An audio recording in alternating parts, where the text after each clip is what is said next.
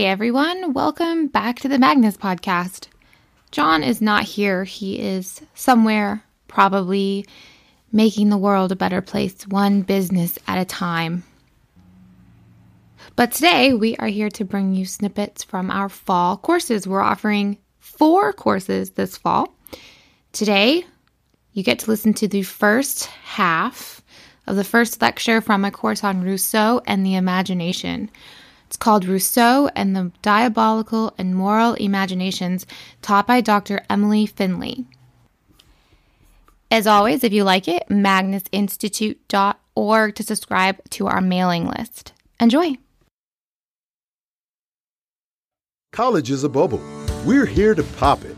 The Albertus Magnus Institute is reinventing the academy, offering education that's as free as it is free. Welcome to the Magnus Podcast. With your help, we are liberating the liberal arts. Now, your hosts, John Johnson and Larissa Bianco. Were you able to read the introduction to Rousseau and Romanticism? I know it was long and a bit dense, but I think it'll be worth the effort getting through this. It's written by the introduction to this transaction edition. I don't know if I included the picture in the scan that I gave, but I highly recommend this book. It's awesome, the entire thing. But the introduction to this edition is written by Klaus Rinn. Full disclosure, he was my advisor in graduate school, but he writes so clearly, I think, and lucidly on Babbitt, who himself, Babbitt, I think, is an incredibly clear and lucid writer, to the point that if you read Democracy and Leadership, for example, I think it's such easy and pleasurable reading that you could miss how deep the philosophy is, and the epistemological, the novelty of the epistemological theory of Babbitt. And I think the same of Klaus Rinn. But this introduction to Rousseau and Romanticism by Klaus Rinn, it I think covers the basics of Babbitt's understanding of the imagination, and the duality of the imagination. So anyways, we'll turn to the text in a little bit, but I've prepared some notes on this introduction and on the moral imagination and romanticism to get us started and to clarify what is in the text. So what is the imagination? Imagination often has a connotation of fiction or fiction writing or the fantastical or unreal. But Babbitt argues, and I agree, that the imagination is what holds together our view of reality. And it creates an entire whole from which we philosophize, from which we reason, and from which we make moral judgments, and from which we act. And so it makes reality for us. It does not simply interpret reality.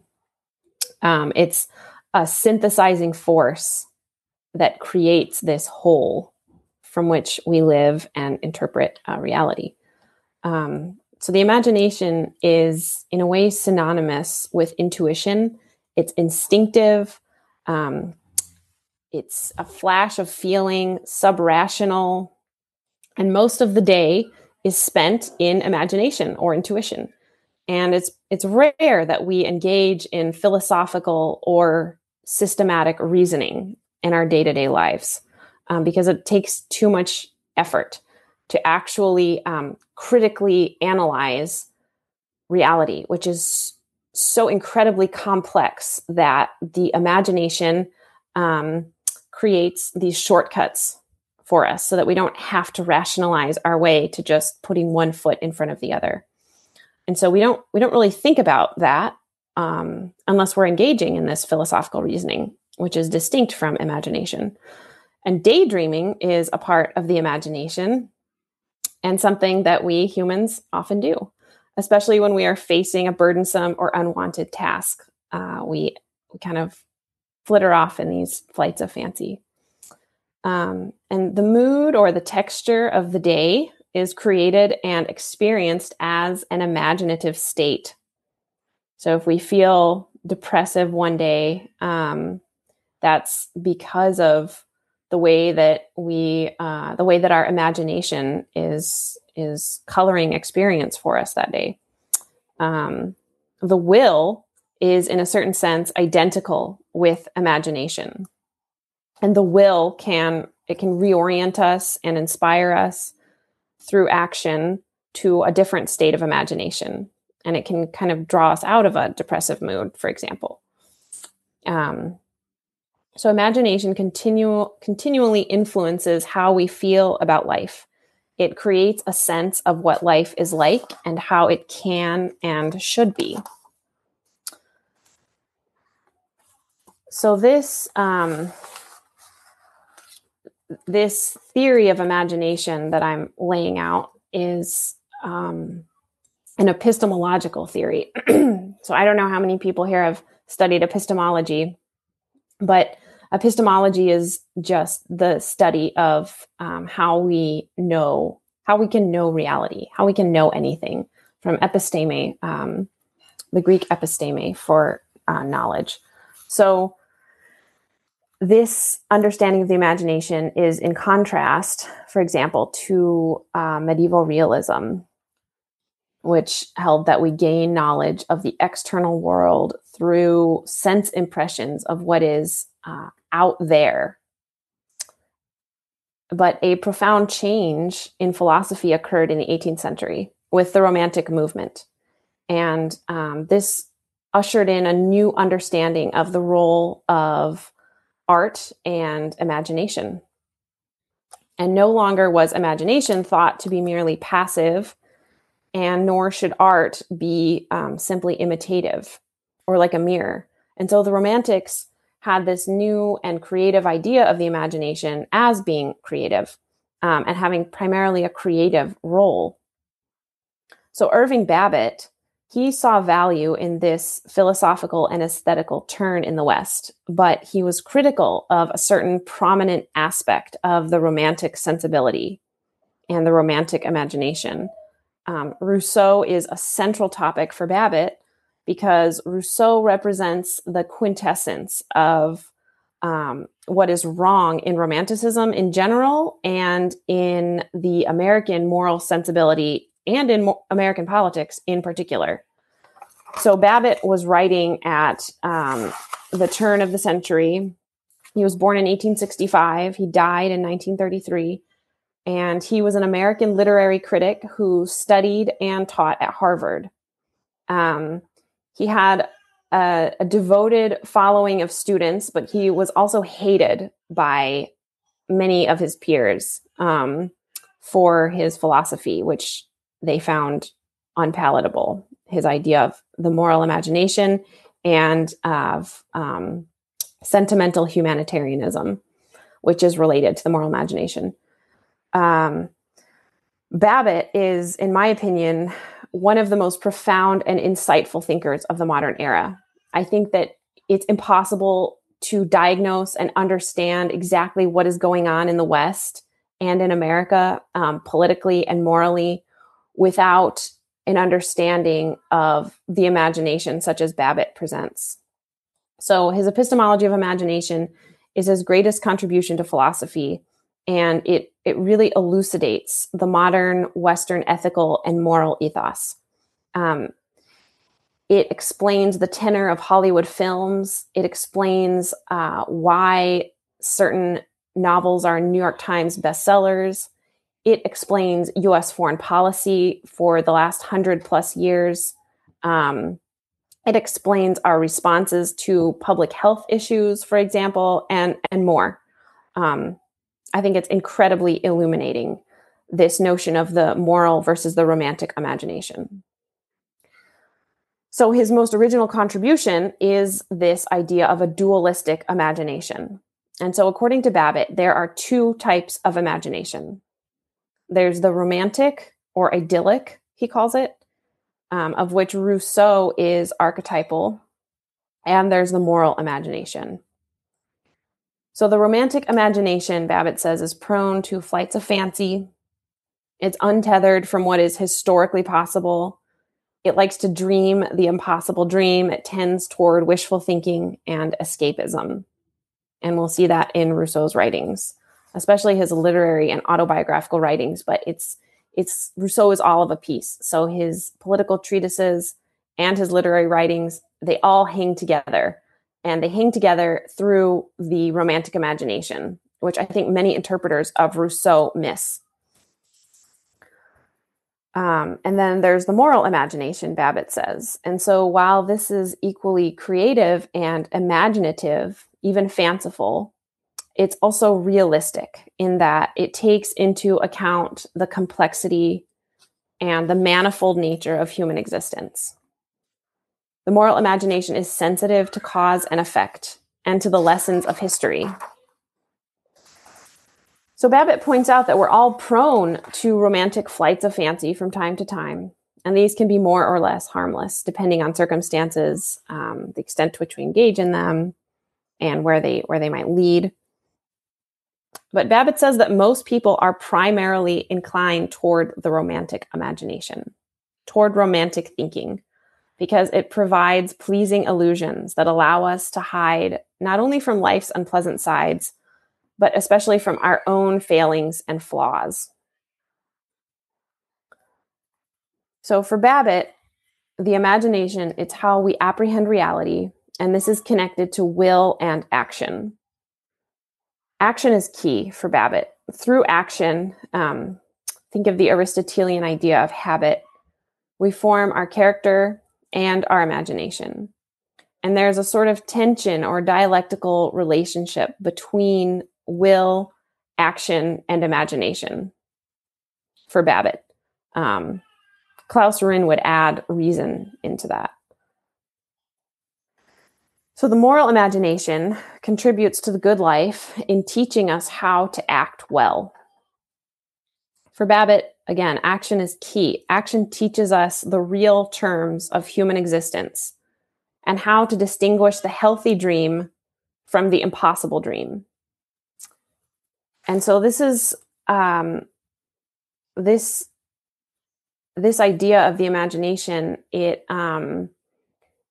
is not quite consonant with like Neo-Thomism, for example, which would say that right reasoning is how we know good from evil.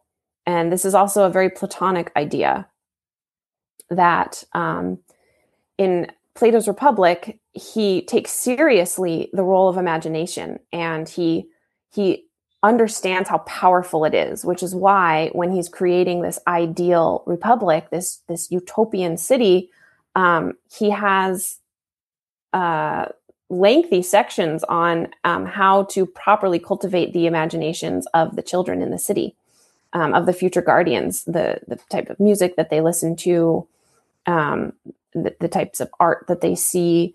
And so he's keenly aware of the power of imagination, but ultimately for Plato, and I think Aquinas has this leaning too, it's the imagination is something that needs to be tamed and overcome by right reasoning and rightly formed reason.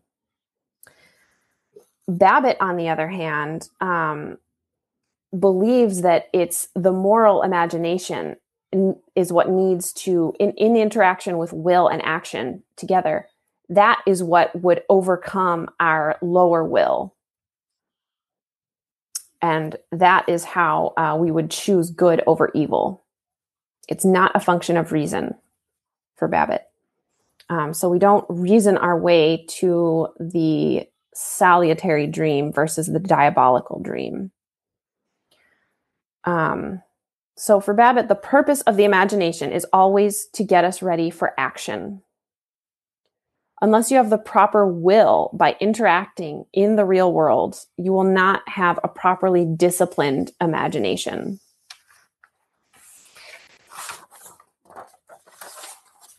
So I'll pause and see if there's any questions so far, or if anybody would like to take up any of these ideas and elaborate or ask me to elaborate.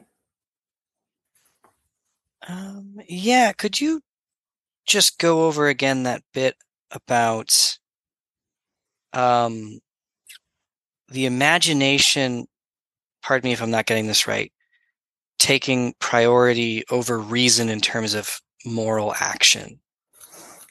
Yeah. For Babbitt, he does not believe that the faculty of reason is what can teach us to act well.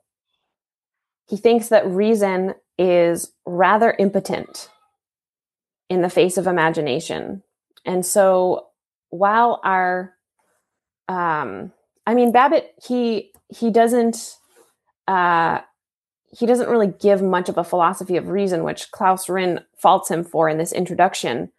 But Rinn argues that there is a role for philosophical reasoning, but it's not, even Klaus Rinn argues that it's not going to be able to guide our action the way that imagination can. And so the explanation for evil actions or idealistic and failed foreign policy, if we're looking to something like that, is a failure of imagination, not a failure of reasoning.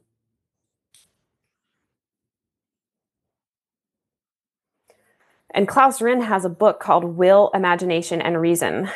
And so if anybody is interested in the nitty-gritty of this epistemology, I highly recommend this book, where he goes in depth, and I think it's very clearly written. It is very, philosophical. So I don't know. I know some people in the class have more or less of a background in philosophy, but if you're interested in this epistemology of imagination and the interaction between will and reason, I recommend that book by Dr. Rinn,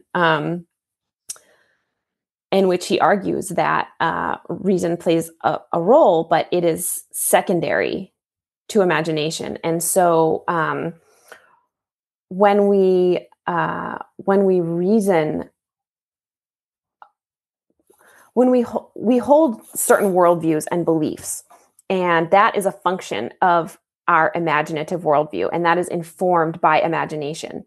And so reason, it acts almost ex post facto a lot of times in working off of what's already there, what is already present in a holistic view of the world through imagination. So if you told me the types of movies and books that somebody likes, I could probably guess their political leanings, or the types of podcasts people listen to. And I don't mean something that would easily give it away, like a political podcast, or whether you watch Fox News or CNN. I mean the types of Hollywood films or Netflix shows or something. I think that would really give away your political leanings, which itself would reveal the imaginative cast of mind toward which you are inclined, being either romantic or moral. And I think another word for the moral imagination that could be used is historical. A historical imagination, which Babbitt doesn't use that term, he uses moral. And I think that historical might be a better term in juxtaposing that to the romantic or the idyllic. Does anyone else want to jump in? It said the introduction didn't mention why many of his contemporaries found him, being Babbitt, objectionable. What is it that they didn't like so much? Well, for one, Babbitt doesn't really easily fit into a easily defined category of either thinker or philosopher. I mean, he's not a philosopher. He was a literary critic, for one thing. But his books are, they meander across disciplines, across time periods. He brings up so many different thinkers, and he's weaving it all together through this epistemology of imagination. And so it's not easy to pin him down politically, for one thing. But I think the major reason that he was hated is because he said that most of us are prone to the romantic imagination, for one thing, and he was very critical of American society at the time. He was very critical of the social justice movement of the time within the evangelical church. I'm forgetting the name of it. The social gospel movement that really influenced Woodrow Wilson, and it had swept across America. And Right. this movement was all about service and serving humanity, and it had this type of language, this sentimental humanitarian language. And I'm sure everyone here is very familiar with this type of thing. It has only grown. It has only grown since Babbitt was writing. But he's critical of all of this types of brotherhood of man, sentimental language that makes everybody feel good. And so he came and he really hit a nerve, I think, with liberals and conservatives alike with his philosophy, because he was critical of romantic thinking on the left and the right. It was not there wasn't a strictly political delineation here. So anyways, that's the sort of short answer for that. Yeah. Thank you. Anybody else have any questions or want to add to this? Was he a practicing Christian himself? It's not entirely clear. He that was another thing, is that he was critical of sentimental Christianity. Right. Just as he was critical of the scientific naturalists. Right. And so if he was a practicing Christian, I'm not super familiar with his personal life, but he was not, to my knowledge, part of an organized church. Got it. Thank you. Yeah. But that's a good point. So art is a special form of intuition and imagination. And although fictional, art, poetry, literature, all of this can inform us about this life that we live. And Babbitt would say that art can be much more informative than a philosophical treatise in helping us to know ourselves and to know about human existence. You can be with the protagonist and experience what they experience. It's incredibly powerful. You can have a wide range of these experiences without actually living these lives, these many lives in fiction novels, for example. And in the presence of great art, we say, yes, this is real. This is what life is really like. And think of the best books you've ever read or the best movies that you've seen. I mean, these stay with us for our whole lives sometimes. And you're able to relate your own experience in life to that of a fictional character.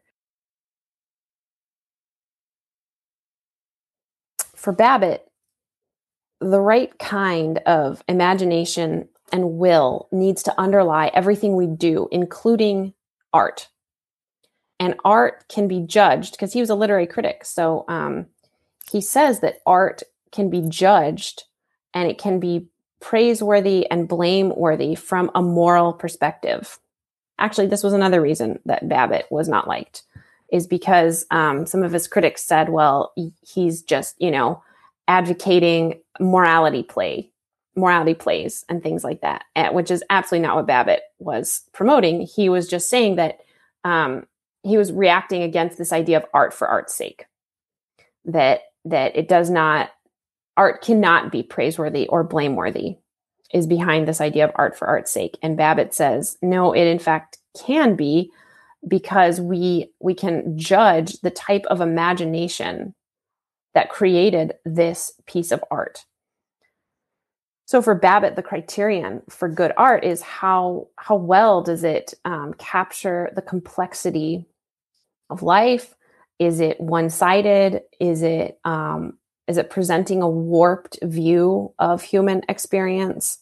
If so, then it's not as good as art that does take into account this range of human life. So again, conceptual knowledge or reasoning is different from imagination. And the philosophical mind, Babbitt argues, works with what the imagination gives it. And a warped imagination will distort philosophical reasoning. So if you disagree with somebody like John Rawls and his theory of justice, for example, reason is not going to be able to defeat the theory of John Rawls, because there's an entire imaginative underpinning to Rawls's theory of justice. And so if you agree with Rawls, it's because you are already in the same type of imaginative state as Rawls. Communism might be a better example. So from Brook Farm to the Paris Commune to Lenin and Pol Pot, the communist experiments, they consistently fail, often catastrophically. And yet, I mean, economically, it's irrational. Historically, it's a failure. Politically, the results are often violent totalitarianism. So why does communism persist as a theory and as an historical experiment? Why do people continue to believe in it? It's because it's persuasive on some other level. And it will continue to fail, but it will persist as an ideology because it appeals to people on a visceral, imaginative level. So has anyone ever tried to argue with a committed communist? How did it go? Give us an example of how this went. Well, I worked in a kitchen with him for a while. It's a long story, but basically, he was in his 40s at the time. He had spent his entire youth, to quote him, throwing trash cans through windows. So he was just kind of too tired for it now. But I actually had a fair deal of back and forth I was able to have with him that was positive, because I was fairly well versed in Rerum Novarum. So he would talk about the rights of workers, and I'd go, yeah, absolutely. And then, I'd be able to kind of twist it a little bit on its head, where I'd say, like, but you have to provide for this as well. Or, you can only provide for this if you understand, the moral framework. I definitely didn't get him the whole way, but I got him to kind of stop and squint and go, the Catholic Church believes that? And they're like, yeah, you better believe it. Yeah, but definitely, some things are just so deeply ingrained, like that it's okay to throw trash cans through windows to make a point. I was never really able to dissuade him of that notion. And one wonders, how what you've been saying, what movies was he watching? I'm thinking of that Spike Lee movie where that very thing happens. But what was he watching when he grew up that disposed him to that sort of behavior? But yeah, it's difficult to argue with a committed communist because they have their rationality for their beliefs, for communism. Communism, Karl Marx had, an entire economic theory behind communism and why it was going to work, behind socialism, I should say. And how we were going to get to the classless society. This was supposed to be a very scientific theory. And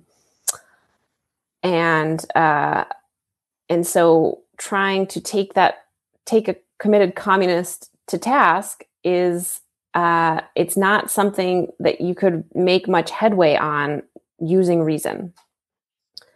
Because the reason that they're so committed is because this is, I argue, and Babbitt would certainly argue, is because it's ingrained on some other level, some other much deeper, more profound level that colors not just their reasoning about economic theory or historical materialism, but it colors, it's an entire worldview. And so, I mean, the current iteration of Marxism, it has less to do with class than race, but the idea is the same. With critical race theory, race takes the place of class in this pseudo-scientific rationalization of what's ultimately an imaginative vision. It's a romantic dream about how life might be. But it has its very logical and well-rationalized explanations underneath of it. But these ideas cannot ultimately be grappled with on a rational or an intellectual level. Any comments on that? So I wanted to ask you a question. The reason I got to Rousseau was because I was studying critical pedagogy, which is one of the offsprings of communism into like classroom and education. And the one thing that I think I'm struggling with what you're talking is because I am understanding the concepts intuitively of what you're trying to say, but I was wondering if you could define for us what are you going to call romantic idealism versus its opposite for the intent of the class. Mostly because I'm kind of confused if you're talking it in a more generic term or if you're trying to pinpoint to specific points that he made in his theory. Because to me, Rousseau was always the romantic idealism that you're talking is kind of it's kind of like what the communists do. Like they're thinking about how things can be in this possible future, but are not yet realized because of A, B, and C, versus the moral, which can also be related to like religion of how how people really are, like our actual nature versus this ideal nature that we could imagine in the future, what men can be, if that makes sense. Okay, I think I'm understanding your question. Are you asking what the difference is between the communist romantic imagination and its romantic dream versus versus like Christian hope? No, versus its opposite, because the romantics were against this morality that you're talking, like this realism that came from the Middle Ages. I think you talked about a little bit of that in the beginning. So I think what I'm looking for is like a definition of what would you define as romantic idealism for the intent of the class? Because it's a very broad thing that you can talk about, like art, philosophy. Yeah, sure. So for Babbitt, he's putting forth an epistemological theory, and he is arguing that our apprehension of the world, of reality, is done by way of imagination, by way of that mental faculty. And the world is split between romantic imaginations and moral imaginations. And it's far more common to see the romantic imagination in a person than somebody who is primarily guided by the moral imagination. But nobody's one thing. We're all a mix. But Babbitt sees Jean-Jacques Rousseau as paradigmatic of the romantic imagination. The way that the mind of Rousseau works illustrates perfectly what the romantic imagination is. And so we can read Rousseau's works, we can, especially his literary and autobiographical writings, and you can just see by the tone, by the tenor of the work, by what the subjects he focuses on. We're going to look at the reveries in this class. I think that is a quintessential work of the Romantic imagination, the reveries. And when we look at that text, it'll be clear to you in the concrete what is meant by Romantic imagination. We'll go through the details of how that type of imagination is held together. But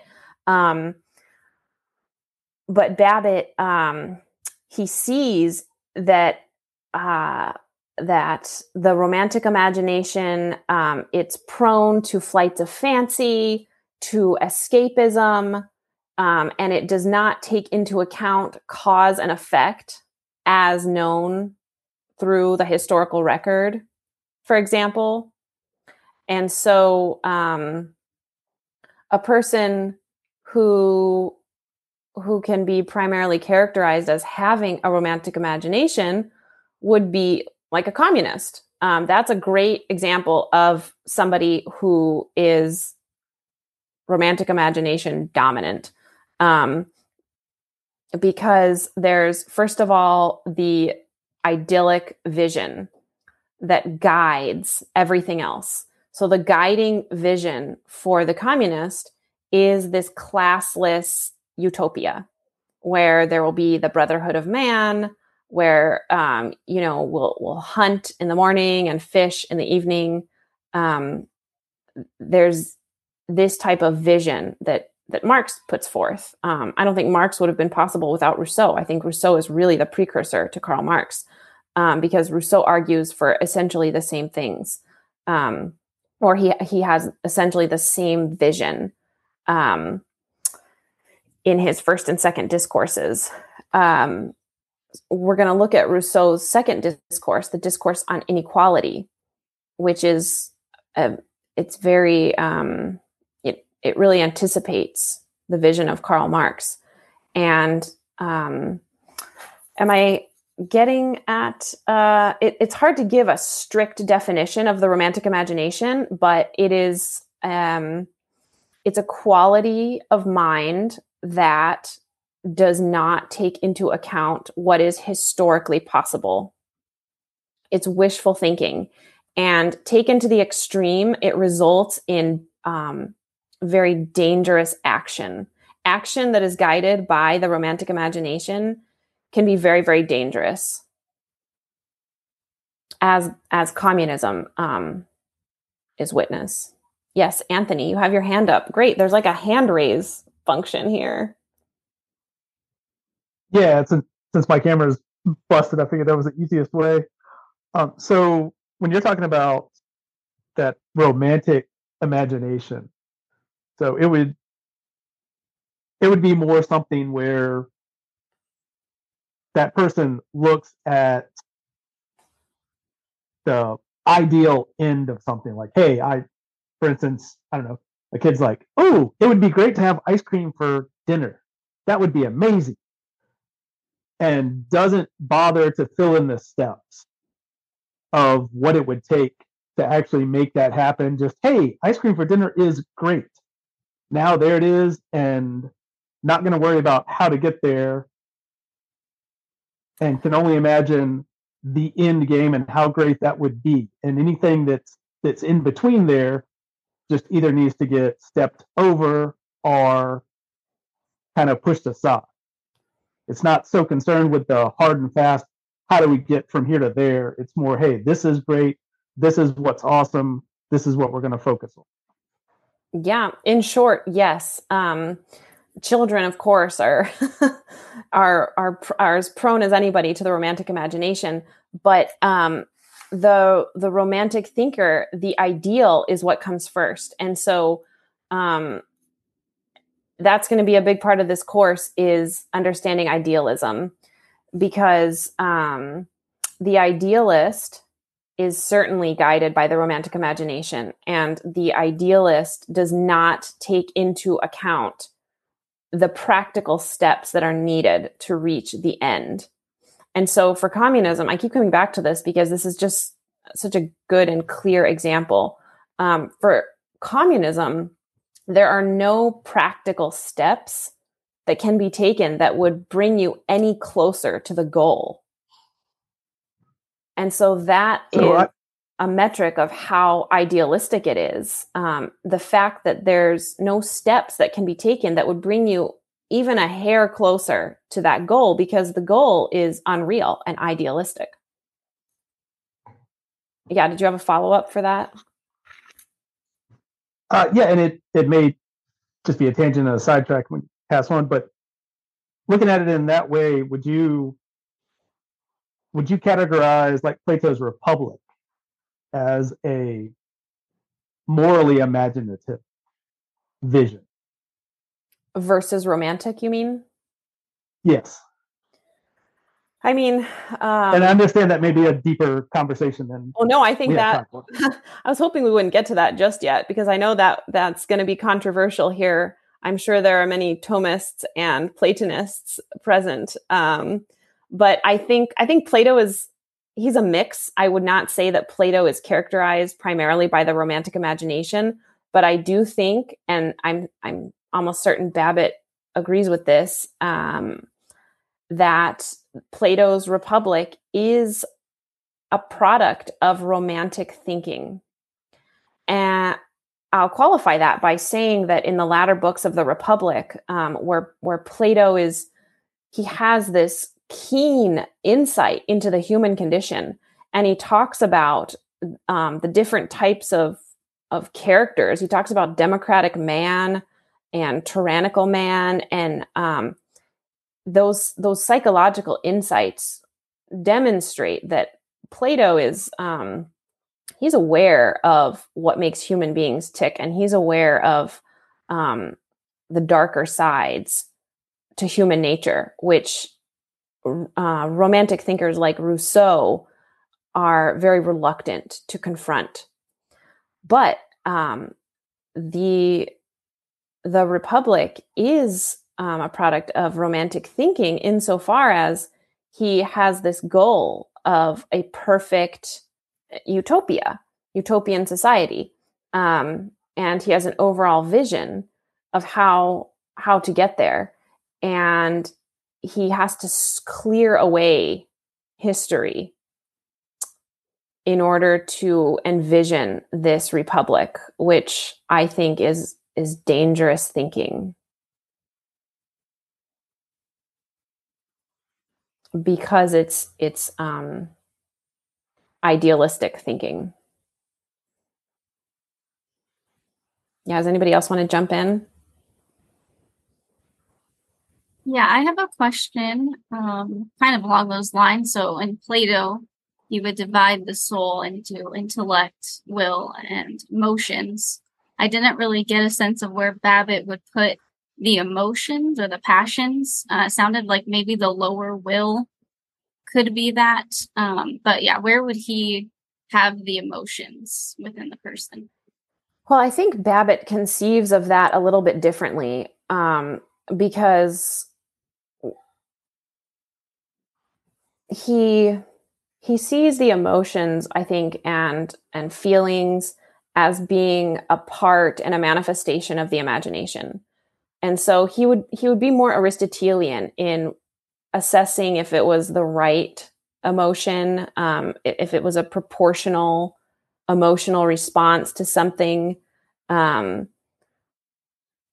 his assessment as to whether or not it was tending toward something good or something not good, or if it was playing into the romantic imagination.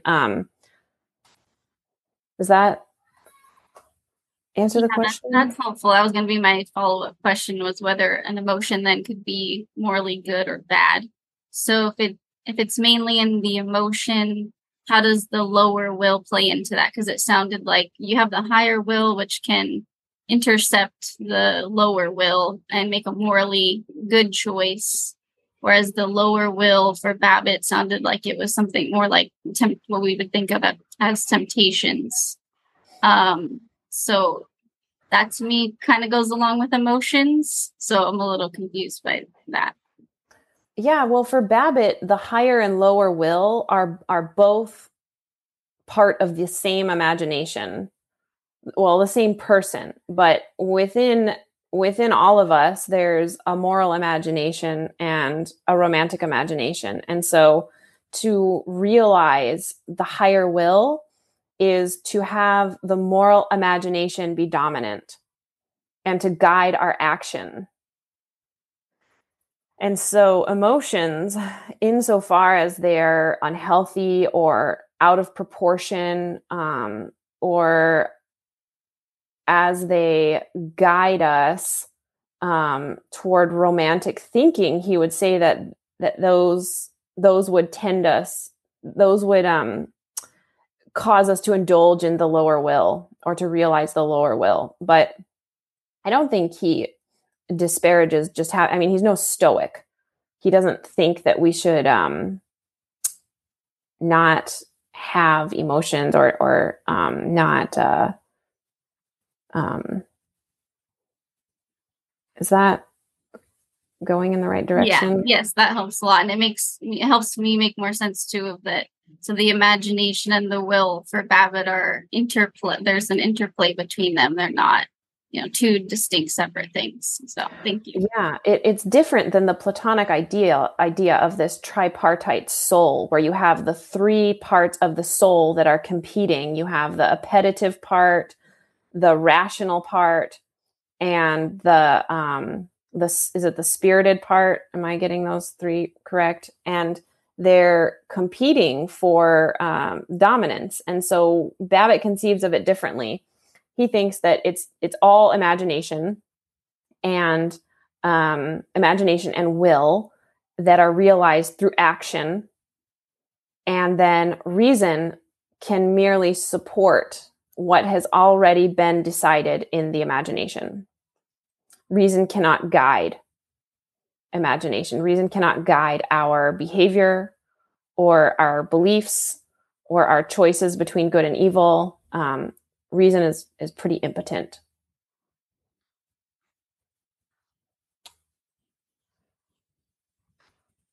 Any other comments on this topic?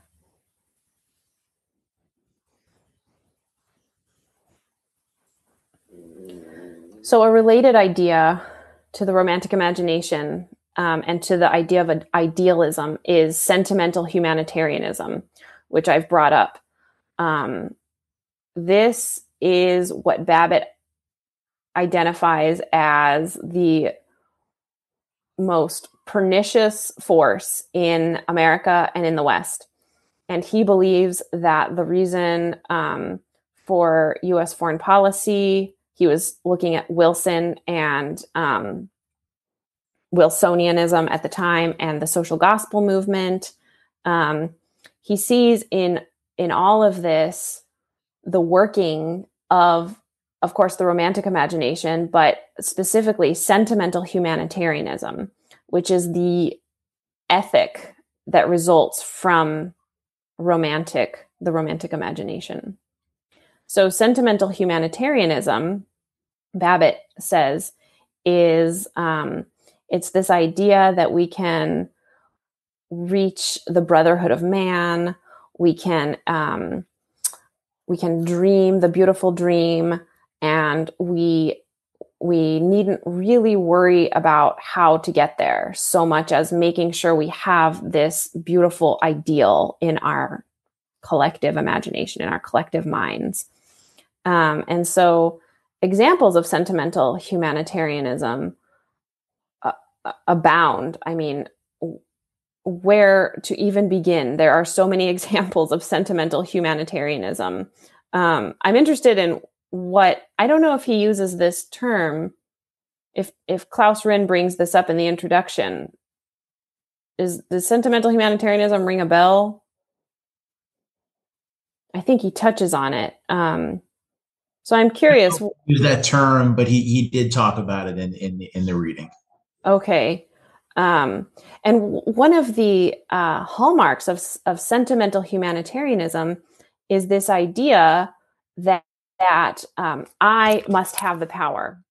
So as the dreamer of the beautiful dream, it's it's understood that because I have the dream, I understand the ideal so well that the masses should take a back seat and I should be given the power. And so Babbitt was very critical of Wilson for this very type of mentality. Woodrow Wilson believed that he was making the world safe for democracy. What could be more visionary and idealistic than thinking you're making the entire world safe for democracy through war? And so Babbitt would say, yes, of course, because the idealistic dream of the sentimental humanitarian who is claiming to be doing good for all of humanity, this always, Babbitt says, requires a great deal of bloodshed to get to that that new and glorious future. And so the sentimental humanitarian, the visionary, always wants the power. So bound up in the ideal and in idealism is that either philosopher or politician or whoever it is demanding or assuming that he or she would need the power to bring about that dream, to make it a reality. And so Babbitt points out that there's something very arrogant about this. And you can see it in smaller ways. You can see this idea of sentimental humanitarianism in Rousseau in the Reveries. We'll get to that, where he thinks that he is persecuted, but he at the same time argues that humanity in general is very good, but human beings in particular are very annoying. He doesn't want to have to deal with them. He wishes they could just get out of the way. And so you kind of see a microcosm of this idea in Rousseau's writings. Any questions about that? Or would anyone like to give us an example, a modern example of sentimental humanitarianism? Where do you see it? Well, I think a lot of people talk about stamping, racism out of the hearts of all our countrymen, right? I don't know how anybody could possibly do that, as noble a goal as that might be. So that's where I hear it. Anyone else? I really liked this portion of the reading. I found it very. I saw him predicting a lot of stuff in our time. I highlighted the moralistic crusading portion because the narrative between the propaganda of we have to go invade this country X because human rights, right? We have to do it for ethical reasons. And then I really liked the quote where he said, "No limits need to be placed on a self that seeks the good of mankind." So there's no limits. If you're doing good, the ultimate good, we're helping all of humankind. Don't judge us. We're just helping everybody. I mean, that's the way I read it. But there's many examples, but I don't want to get into it. But I think they're obvious. Yeah, exactly. It's for the good of humankind. And so there should be no limits. And I think we can see that in U.S. foreign policy, certainly, as Babbitt pointed out in his day. And yes, these justifications, the sentimental humanitarian justification abounds for so much. I hesitate to bring up examples, but if anyone would like to add to that, where you might see it. I mean, you see it on a cup of Starbucks coffee, right? This coffee is making the world a better place. We have saved children making this cup of coffee. Practically everything you pick up in the grocery store, and I don't mean just Whole Foods. You go into a regular grocery store where the rest of us can shop, and anything you pick up, it's got fair trade, sustainably sourced, conflict-free, right? What's that? Conflict-free. Yeah, exactly. And the buzzwords, they're they're evolving faster than I can even keep up. And that, Babbitt would say, is quintessential sentimental humanitarianism. We have no idea how these coffee beans were sourced and produced. And Babbitt would say that using words like ethically sourced, he would say that this type of abstract language is very dangerous because the idealist thrives on abstract language. So does the romantic imagination, which is related to this idea of having a vision, but not having a practical plan for getting there. The way that the romantic imagination works is through abstract thinking and the use of abstract language. And so when you are getting your cup of coffee from Starbucks and you're being reassured that it's all ethically sourced and sustainable and it's carbon neutral and whatever else, Babbitt would just laugh or cry. I don't know if he knew about all this, and say that that does not mean anything because all of that would have to be carefully investigated to see if any of it actually is true. And second of all, that merely making a consumer choice is not actual moral behavior. Because there's no action involved. You're just making a consumer purchase. But the allure of sentimental humanitarianism is it removes the burden of action, Babbitt says. No action is required to feel like you are a moral person. You simply put the sign up in your front yard that says, "We believe da-da-da-da-da," and it lists out everything. And that is one of many, I'm sure, shortcuts to morality in our lives that we can take, is Babbitt's argument. The Magnus Podcast is a production of the Albertus Magnus Institute, Incorporated. To learn more, way more, by becoming a fellow today, visit magnusinstitute.org. Copyright 2023, Albertus Magnus Institute, Incorporated. All rights reserved.